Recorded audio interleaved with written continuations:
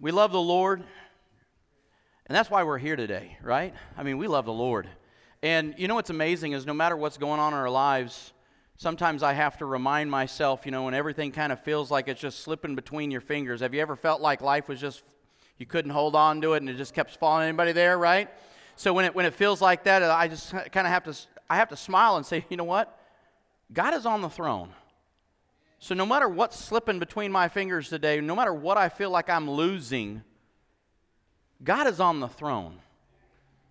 And that makes all the difference. I can turn that day around and just start realizing that I just need to praise Him anyway. So guys, today we're talking about this is maybe our last message, I'm not sure, but I know that for the next couple of weeks we've got different things going on. But today we're going to be talking about surviving Pharaoh. So we're in our survival series, and we're talking about a bad guy in the Bible and how he attacked God's people. How do we survive that? Today there's a great lesson for every single one of us in this room today. I hope that you listen all the way through.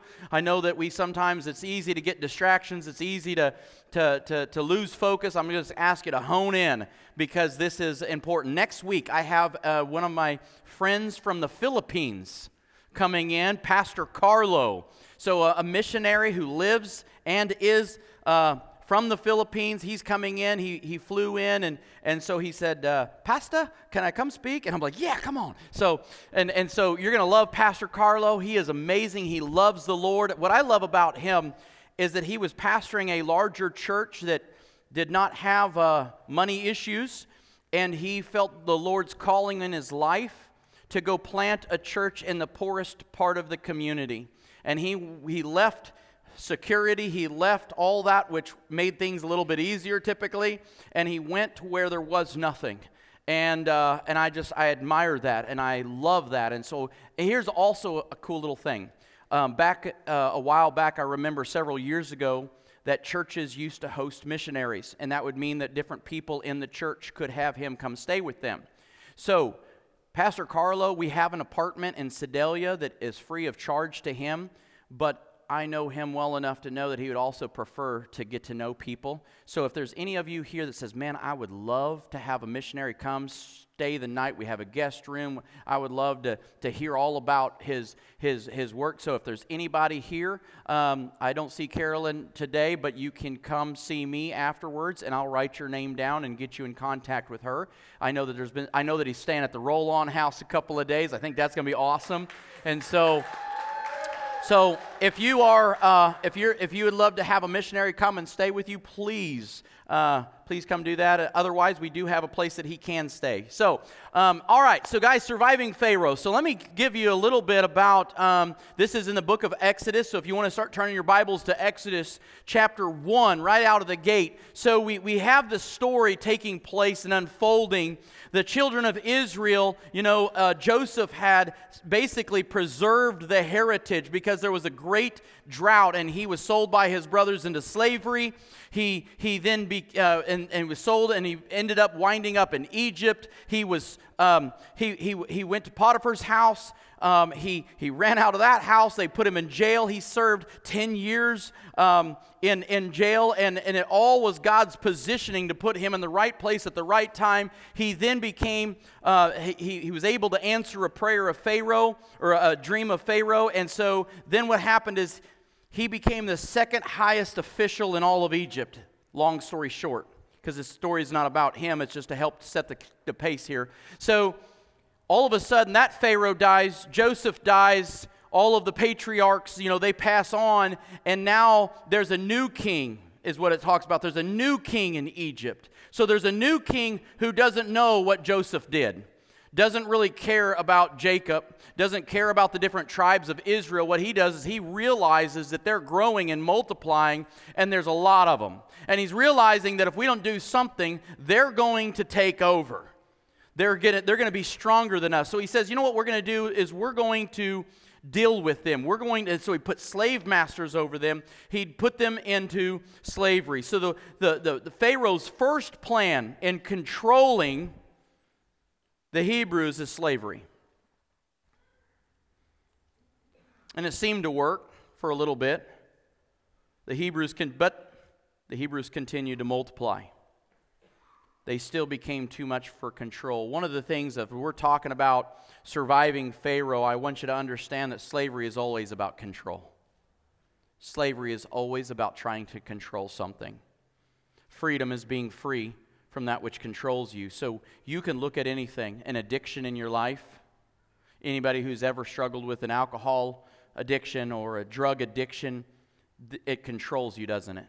Food addiction, anger. Don't act like anger can't be something that controls you. Anybody controlled by their anger, right? You see what I'm saying is start thinking about what is it that controls you. That's what you need to get free from. Unless it's God. That's the only thing that we want controlling us. Amen? So the thing is that when we begin to look at this, that everything in this, so Pharaoh is showing right out of the gate that slavery is about control. Addiction is about control. Your sinful nature is about what? Control. It wants to control you. Anger, jealousy, bitterness. What is it? Unforgiveness. Whatever it is that you've got that you're struggling and battling with, whatever enemy emotion, the enemy of your heart, which is the different emotions that we wrestle with. What is it that you're in battle with? How is it trying to control you? Because I'm telling you, that's what it wants to do. Anger wants to control you. Bitterness wants to control you. Have you ever been controlled by bitterness? Right? Anybody been ever controlled by bitterness? It controlled how you saw people, how you treated people. So I'm wanting you to understand is that when we're talking about surviving Pharaoh, the first thing we understand is that the things that we're in battle against is trying to control us. Galatians 5:1 is one of the heartbeats of our church. This is a passage of one of our mission scriptures. It's for freedom that Christ has set us free. Did you hear that? It is freedom. It is for freedom that Christ has set us free. Stand firm, then, and do not let yourselves be burdened, what? Again. You hear that word again? What it's saying is, hey, you at one point in your life were under the burden of slavery. You were a slave to sin. Amen, right? Some of us in this room, we were a slave to sin. And maybe we still are. Maybe you're a slave to anger or depression or discouragement, but what he's saying is, it is for freedom. Christ came to set you free. So he says, then stand firm. So if God gave you freedom, then you are to stand firm in the freedom. How many times do we we stand firm for about 3 hours and then we just cave right back in, right? Come on, you know what I'm talking about. Right? We stand firm during the Sunday morning service. Woo, come on, right? And then we walk back out there, drive home, get out of the car, walk into our living room, and we let her rip, right?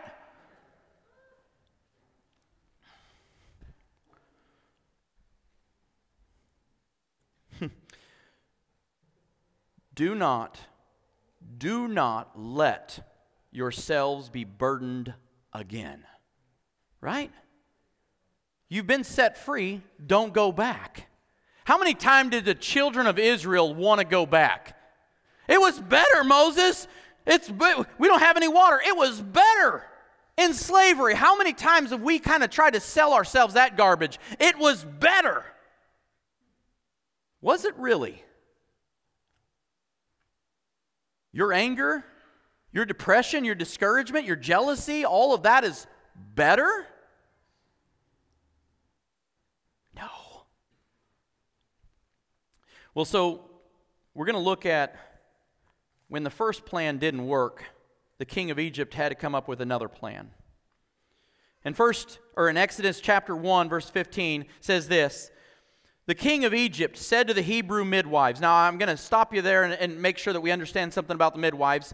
The midwives are not women from the Hebrews. They are women that are serving the Hebrews to help deliver children, okay? We're going to see a little bit more of that a little bit. Whose names were Shiphrah and Puah. So I'm wanting you to also understand that this is an entire nation, okay? Hundreds of thousands of people. There's not only two, but he's talking to two. Guys, get me? There's more than two midwives for an entire nation. He's talking to two. We would then assume that these are two leaders of the midwives, who would probably be controlling factors of the midwives. He says, when you're helping the Hebrew women during childbirth on delivery stool, if you see that the baby is a boy, kill him. Now, if they just killed them, they're probably going to be killed in the process, right? So we're probably going to have to make a little bit of an assumption that in the medical field, you probably have some ways of understanding how to kill somebody without actually them knowing it. Would you agree that somebody in the medical field probably knows how to mess with your pills just enough, just a milligram enough to probably put you down, right? So I'm wanting us to understand is that, yes, the Egyptians could walk in there and rip, but let me ask you this. How many of you mothers would just let somebody, no matter who it was, would just let somebody kill your baby, right? Nobody, right? So the thing is that when we're reading this, I'm wanting you to kind of see that it's telling us a story. He's saying as you midwives, as you're doing this, if you can tell, well, I want you to do this discreetly, do this quietly, but you have ways of killing that baby without them knowing that you killed their baby. So these midwives, that's his plan. I want you to kill the baby boys, let the girls live. The midwives answered Pharaoh, I skipped ahead, sorry. The midwives, however, feared God and did not do what the king of Egypt had told them to do. Understand that the king still has the power to terminate your life. Okay? They let the boys live. Then the king of Egypt summoned the midwives and asked them, "Why have you done this? Why have you let the boys live?" The midwives answered, "Hebrew women are not like Egyptian women." So they're now showing the difference between Egyptians and the Hebrews. Hebrew women are not like the Egyptian women. They are vigorous and they give birth before the midwives arrive. So God was kind to the midwives of the people increased and became even more numerous, and because the midwives feared God, he gave them families of their own. Then Pharaoh gave this order to all of his people: "Every Hebrew boy that is born you must throw into the Nile, but let every girl live." So now he says, okay, well, we're still going to get the same goal. Now I want you to go through the city. All you Egyptians, find every boy that you can and throw them in the Nile. I want you to understand that, I forgot to put the other part of the verse there. That's what happens when I get going two different directions.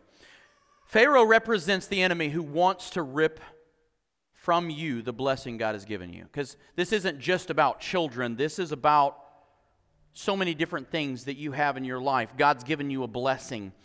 Pharaoh represents the enemy in the way that he wants to rip from you the blessing God has given you. Have you ever noticed that the things that God has given you, how the enemy wants to kill, steal, and destroy whatever God has given to you? Have you ever seen that? Right? That you have something that you know came from God and he just wants to destroy it. Right? He's given you a spouse and the devil wants to destroy that. He gives you children, he wants to destroy that. He gives you a church, he wants to destroy that. He gives you friends, he wants to destroy that. He gives you this. Whatever it is, you just keep going down the line. Whatever God has given you, know this, your enemy wants to destroy it. Whatever God has given you, the enemy wants to take it. He wants to steal, he wants to kill, and he wants to destroy whatever God has given you. Until you realize what the enemy is up to, he's going to continue to kill, steal, and destroy everything that God's given you.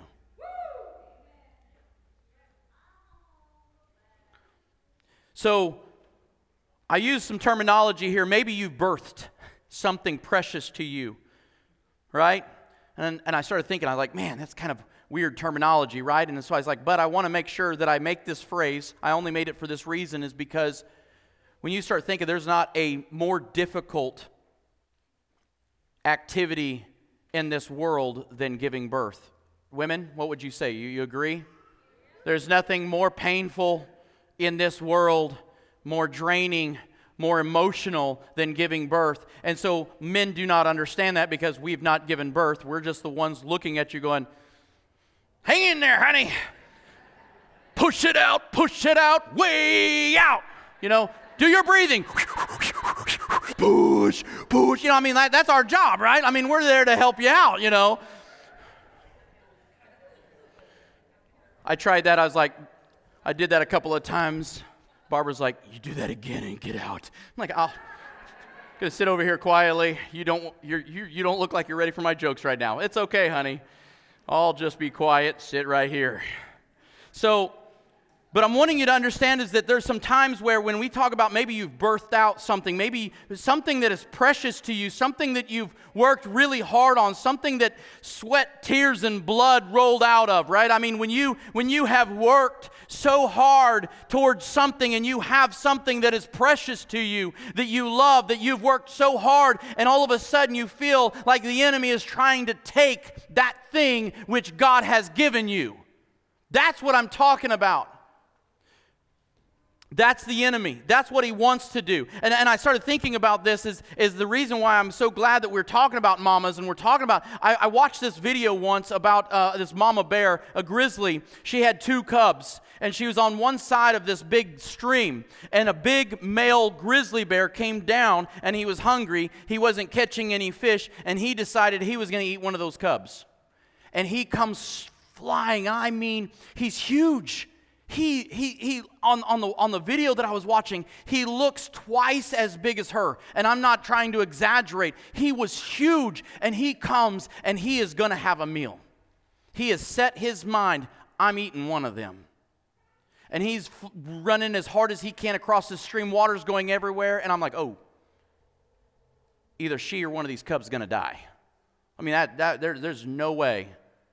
And she, instead of running away and hoping that they can outrun him, she turns and puts on the meanest growl and fierce roar, and she runs across, and she meets him as fast as she could, and she fought him with every ounce of her life. Man, I'm sitting there, and I'm like, yeah, get him, kick him, scratch him. I mean, let him have it. I mean, because here's the thing is, she is swinging, and I mean, he's bigger. He knocks her down at one point. She gets back up, and I mean, because what she's doing, she's like, she had a choice. You know what? He's only going to eat one. I still have the other ones. We can get away. She's like, he's not touching nothing. And she gave everything that she had to fight him off. Everything. And she won. She prevailed. I couldn't believe it. He decided that she was more. And what I'm saying is that there's some things that God has given us in our life that is worth fighting for with everything we have. But you got to know that your enemy wants to kill, steal, and destroy anything that God has given you. He'll do it any way that he can. So, right? So I want to break into the story where the midwives, where he talks to the midwives, he spoke to them and he says, I want you to go in there and I want you to kill him if it's a baby boy. And I started thinking a lot about this. One of the things that your enemy wants to do is he wants to take God's word and he wants to flip it in your life. Have you ever noticed that when you have something, God has given you a blessing in your life, how the enemy will find some way to try to twist God's word and flip it upside down? I mean, you get what I'm saying? He does it all the time. And sometimes I sit down and I hear people, I'm like, that's not God's word. Whatever you're thinking and holding on to, the devil has flipped it. You're listening to a flipped version of God's word. And so I started thinking about this. So here's the thing. So Pharaoh couldn't control through slavery, so he's going to try to do his second plan for controlling the Hebrews is genocide. So he gets these 2 midwives and he says, hey, here's the deal. I want you to kill all the baby boys. When they're on the birth stool and that baby comes out, do what you know how to do, kill the baby boys. And you know what immediately came to my mind? It's like taking Titus chapter 2 and turning it upside down. You see, in Titus chapter 2, it says, older women likewise, be reverent in behavior. Don't be slanderers and not giving to much wine, teachers of good things, that you may teach younger women how to love their husbands, to love their children, to be discreet, to be homemakers, good, obedient to their husbands, that the word of God may not be blasphemed. He's saying, in the Bible, God wants the mature people to mentor and teach the younger people. And what Pharaoh's trying to do is saying, I want to take the mature people and I want you to teach people how to do things wrong. See, that's the enemy. And I began to think about why would the enemy want something? Why would they do that? Here's the deal. The reason why is because your enemy wants to replicate his own kingdom, not God's kingdom. Because if he wanted to replicate God's kingdom, he would be for God's kingdom to begin with. Your enemy of God's kingdom wants to do the opposite of God's kingdom. You guys following me? That's why your enemy constantly wants to take God's word and flip it upside down and get you to do things that are the opposite of what God wants you to do in your life. The enemy says, you know what? I can rip away their blessing from them if I can get them to do the opposite of God's word. So I want to take God's word and I want to flip it upside down. I want them to do the opposite. Because what he wants you to do is to replicate the enemy's kingdom.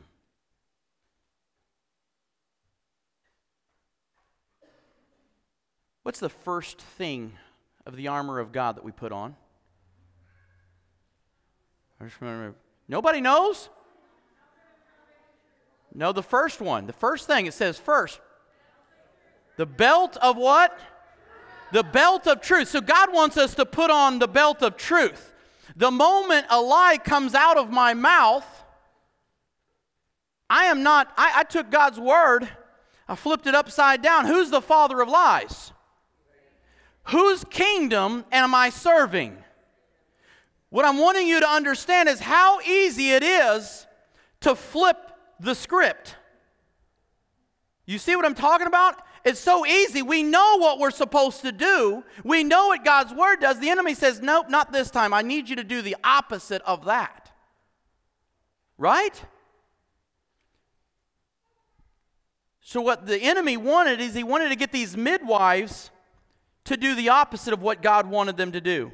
Well, he then summoned them. He summoned them. I know I already read this, but he summoned them and he says, why have you done this?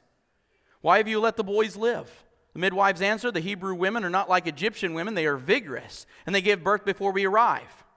So God was kind to the midwives, and the people increased and became even more numerous, and because of the midwives feared God, he gave them families of their own. I love this. Obedience is the key to God's blessing. They didn't know what God was going to bless them with. They just knew that I'm fearing God more than I fear Pharaoh. See, that's what they had to do. They had to come into a place of they saying, okay, I'm going to either have to live in, I know that Pharaoh can kill me. I'm one of the employees, right? He can do whatever he wants to me. So I'm either going to obey God or I'm going to obey my enemy. See, there's the deal, right? Every time you get into a crossroad, God is saying, here's what obedience to me looks like, and here's what the enemy's path looks like. You're going to have to choose who you're going to be obedient to. So many people will walk in obedience to the devil, never calling it what it is. You're obeying somebody. Come on. You obey somebody, so you're either obeying God or you're obeying the enemy. Now that changes it, doesn't it? Because now all of a sudden, some of us are sitting in this room going, well, there's some things that I'm going to be changing about that, right? Because all of a sudden you don't think, like what we do is we downplay sin all the time. Right? Don't we? We downplay it. We make it smaller than what it is. Oh, I made a mistake. No, you sinned. Own it. My wife says, lace those, if the shoe fits, you better lace that puppy up and you better wear it. I'm like, go girl. Usually it's about me. I'm like, that's why I wear boots. I don't have to lace nothing. I just put them on. If they fit, wear it. You cannot enjoy the fullness of God's blessing without first obeying His word. Is that not true?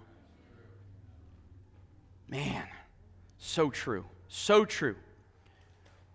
Psalm 128 says this, blessed is everyone who fears the Lord, who walks in His what? Ways, right? Guys, your life is filled with crossroads. Crossroads, you don't go through a day without some crossroads in your life. Come on. There's not a day where you're not having to make a decision whether I'm going to obey God in this moment or if I'm going to obey the enemy. And I want you to start thinking like that. Start thinking in the way as, who am I going to obey with this decision? This decision right here in this moment. I obey God or I'm obeying the devil. It's not why I'm obeying God or I'm just kind of I'm not disobeying God, but I'm not really obeying. No, you're either obeying Him or you're not. But if I'm not obeying God, I'm obeying somebody.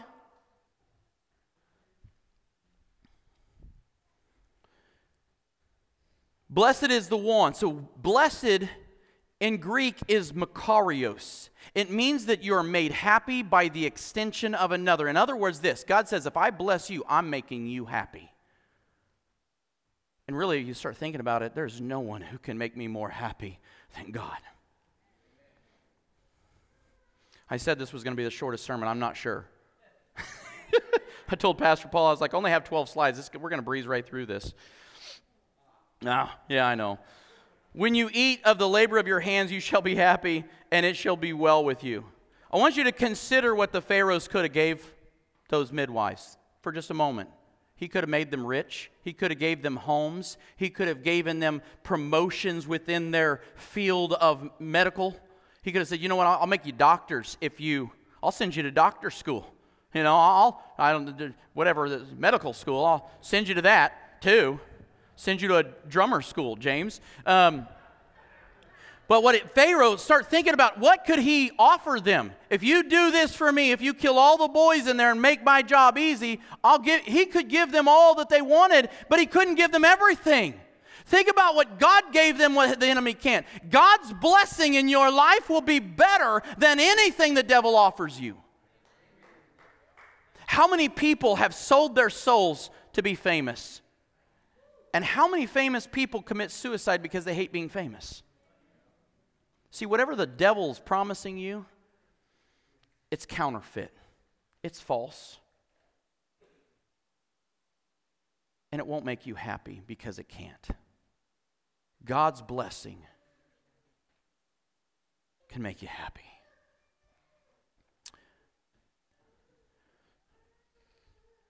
So I want to pick up in Exodus chapter 2. So he sent all the Egyptians out to start grabbing all the baby boys and throwing them into the Nile. There's mass genocide. The pain during this time is unimaginable. It says, now a man from the tribe of Levi married a Levite woman, and she became pregnant and gave birth to a son. This son we know as Moses. When she saw that he was a fine, healthy child, she hid him for 3 months. Can you imagine how hard it would be to hide a baby for 3 months? Chris Schrock, could you hide your little baby for 3 months? There's not a chance. Thing's got some vocal cords like you do. She hid the baby for 3 months while people are looking to destroy babies. But when she could hide him no longer. Okay? Think about this. When she could do this no longer. When you can't hold on any longer. When what you have that you've been holding on so tightly, you can't hold on to it. Have you ever held on so tightly to something and it got so heavy that you couldn't hold on any longer? When she couldn't hide him any longer, she got a papyrus basket, coated it with tar and pitch. Then she placed the child in it, put it among the reeds along the bank of the Nile, and his sister stood at a distance to see what would happen to him. If you're taking notes at all, this is the time. The key to surviving Pharaoh, here it is, depends not on what you're holding on to, but rather what you're willing to let go of. Come on now. Write it down. I was sitting in a tree the other day, and I was like, Lord, how do I communicate this? How do I take this thought and communicate it? I had a whole paragraph, and I'm like, I talk a lot, but I want one sentence. God, help me with one sentence that if people remembered one sentence, that would sum up this whole paragraph of thoughts that I have rolling in my head. That's it. The key to surviving Pharaoh depends not on what you're holding on to, but rather what you're willing to let go of. when your blessing turns into a burden. Have you guys ever had something that you knew was a blessing from God, but over time it became a burden to you? I think the easiest way, I share a lot about, the struggles with me and my wife in our previous years. Our marriage has never been better than what it is now. Today it is stronger than it's ever been. But there was a time where I entertained thoughts of what life would be without her. I imagined how quiet it would be. We can laugh about it now. There was times, and the enemy had gotten into my head and started painting a picture that looked pretty good, being alone. See, what happened is when I got married, that day I got married, it was a blessing. But over time, that blessing became a burden. Has that ever happened to you in your life where the once upon a blessing became a burden? See, I want to teach you something today, something that God taught me. When the blessing turns into a burden, that's the moment that we need to put it in the hands of God. When I stopped trying to change my wife was the day she started to change. When I stopped, I'm like, you know what? I am not your God. I can't change you. I can't make you want to do the things that I want you to do. And when I stopped playing God, hear me, when I stopped playing God in my marriage, when I stopped playing God in my home, when I stopped trying to control everything, when I started going, God, I can't fix this. He goes, it's about time. That was the time I said, God, I can't fix this. I need your help. And he's like, it's about time you ask. Because so often we want to hold on to that thing, and it's precious, so we won't let go. And if we're going down, it's going down my way. God's saying, I need you to let it go so I can fix it. You can't fix it. God can. She couldn't hide her baby child anymore. She couldn't do it. She knew if I hold on to this baby any longer, they're going to find him and they're going to drown him. The hardest thing I've ever done in my life was putting my son in the hands of God. When he was sick, and he wasn't getting any better, me and my wife, we tried everything. We stopped eating sugar in our house. We read everything that you could possibly read on what feeds cancer and what cures cancer, because the doctors said there's nothing we can do on our side. So then we're sitting here going, okay, God, we're going to try every food thing out there. I mean, you know those nasty green hedge apples that fall out of those hedge trees? Oh, we read somewhere that you can eat those and it kills cancer. You know what we did? We froze that sucker and we shaved it and put it in his yogurt. It was terrible. I tried it once. It was terrible. It's like, okay, we're going to try anything and everything, whatever it takes. We're going to figure this out. That's a parent. And when it wasn't working, and it got so heavy and it got so hard, the hardest thing we had to do is say, okay, God, he's yours. And you know, when you put things in the hands of God, it doesn't always come out the way that you want it to. My son passed away at the age of 14. That's not what I wanted. But I want you to understand is that God did not let me down. God did not let Malachi down. You see, when I think of as a parent, the one thing I want to do is make sure that all my kids get to heaven. If that's all I accomplish in my life, thank you. Because I don't want to be there without them. And so, my son loved the Lord. So God didn't let me down. A lot of times when you put things, you could put your marriage in the hands of God and still get a divorce. You can put your children in the hands of God and they still run off.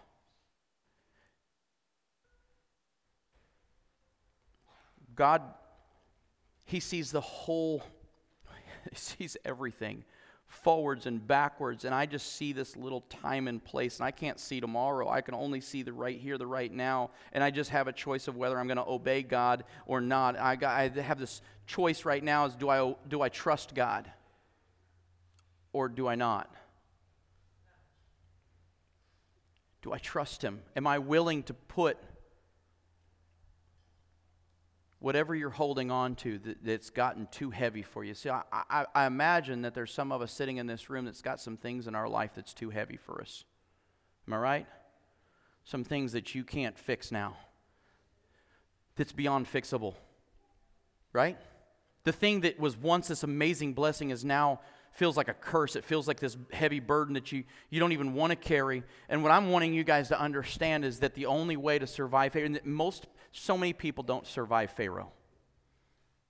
They might survive Jezebel, they may survive Goliath, but when we get to Pharaoh, something in the American mindset is, I'm not letting go. You'll have to pry this from my dead, lifeless fingers. I mean, right? I mean, it's like we've got this pride ego thing in our life. If I can't fix it, then no one can. If I can't, it's never going to be. I mean, we have such an ego, don't we? Man, I can't fix nothing. Every time I try to fix something, it just breaks. Anybody witnessing with that?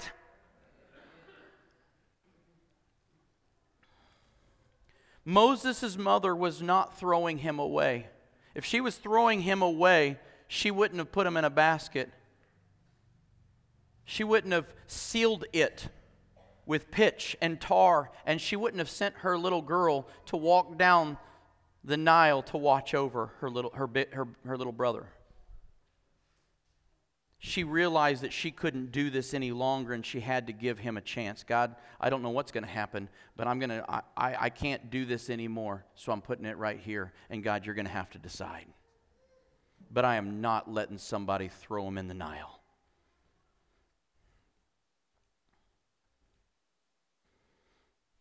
It's kind of amazing when you place things in the hands of God, isn't it? I want you to, the rest of this story unfolds. She puts her little baby in the Nile, and he's 3 months old, and he's floating down the Nile. We have alligators, we've got hippopotamuses, we've got huge fish, we've got all kinds of things, snakes, and lions and tigers and bears, oh my, I mean, you got it all in there. And you got bearfish. I don't even know if that's real, but it was there in the Nile. At just that time, I want you to think about it. He's floating in the river. You can't undo that. You put him in, he's floating. Right? So now all the sister can do is watch from the bank. Follow it slowly and watch. At just that time, Pharaoh's daughter comes out to bathe in the Nile. Don't know how you get much cleaner, but hey. At just that time, she sees the basket. Right? At just that time, Miriam, so she sees the basket, she sees this little baby, she's having compassion. Right then, Miriam, the sister of Moses, pops in, hey, would you like me to get you, a wet nurse? Somebody who could nurse the baby. I know somebody. Pharaoh's daughter says, that's a great idea, young lady, go get. So you know who Miriam goes gets? Her mama. Hey, Mom, Pharaoh's daughter wants to see you. Pharaoh's daughter, this is so amazing. Pharaoh's daughter then hands the baby back to his mother, not even knowing it, and says, take care of this child for me, and I'll pay you. I mean, come on, right? You see, it's amazing when we begin to put the things most precious to us that God gave us, and we continue to put that in the hands of God, what He can do with it. What happens if you keep your marriage in the hands of God? What would happen if you keep your kids in the hands of God? What would happen if you keep your business in the hands of God? God, this isn't my business, it's yours. What if we started saying, God, this is your ministry, not mine? What happens when you begin to just keep things in the hands of God? What you're saying is, God, I'm going to obey you and I'm going to trust you. That's hard. isn't it?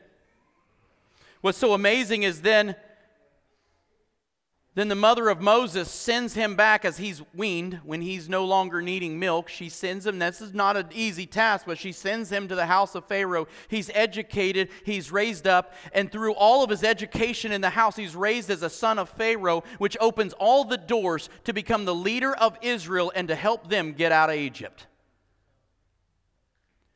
Do you think that was an easy life for Moses' mother to watch from afar? Did God let her down? No. He used those terrible circumstances to change a life somewhere else. And in fact, to change an entire nation. Malachi's story. My son told me once, we're driving down the road, and I just said, what happens if this doesn't get better? I'm a person who asks lots of questions. And we're driving down the road, and he says, Dad, if one of my friends gets saved from this, that'll be enough for me. And you know what was so amazing? At his funeral, 47 of his friends raised their hands to receive Christ. So, as painful as that was for me, and for my wife, and for their siblings and their friends, God didn't let him down. God used his sacrifice to change lives. Isn't that what we all want?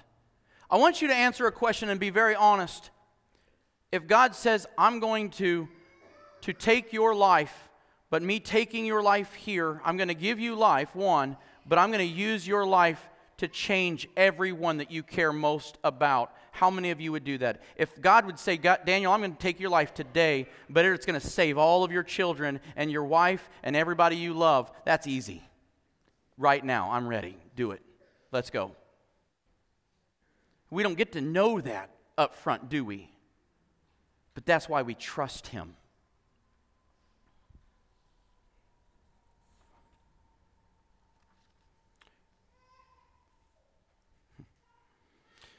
So I want to close with this.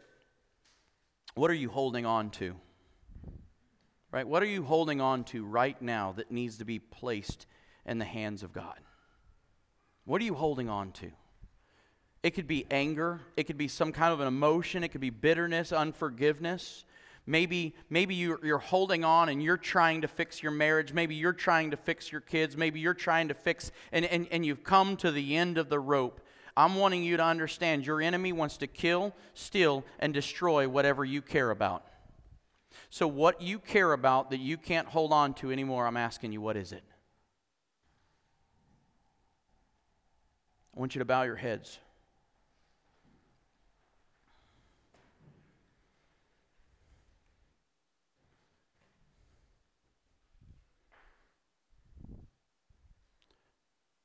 Do you trust God? Do you trust him?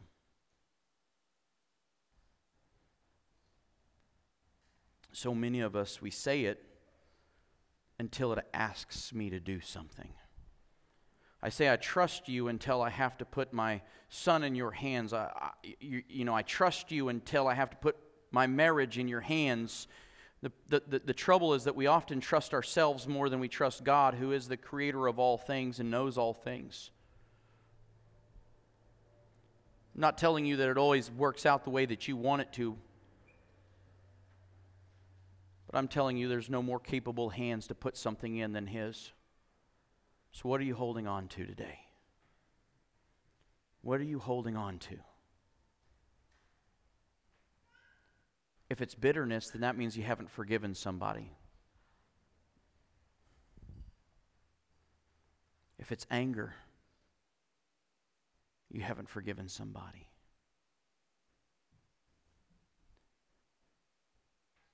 Jealousy, an addiction, drugs, alcohol. What are you holding on to? You're at a crossroad and you're holding on to something and you can't hold it any longer, but you're afraid to let it go. So today I'm asking you, put it in the hands of God today. If you're holding on to something today, the key to surviving Pharaoh is not what you're holding on to, but what you're willing to let go of.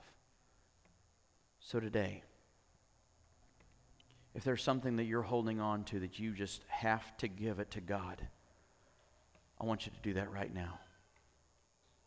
Come forward. Whatever it is, give it to God right now in this moment. God, I'm giving this to you. If it succeeds, so be it. If it fails, so be it. But God, I can't hold this any longer. I have to give it to you. Maybe today is the day that you say, I need to be obedient to God. God, I need to be obedient. I know that I'm walking down a path that's not in obedience to you. And God, I know right now I just need to choose obedience. God, I'm going to let you work it out. But I need to be obedient. Maybe there's a part of your life that you have not surrendered. Surrender it now.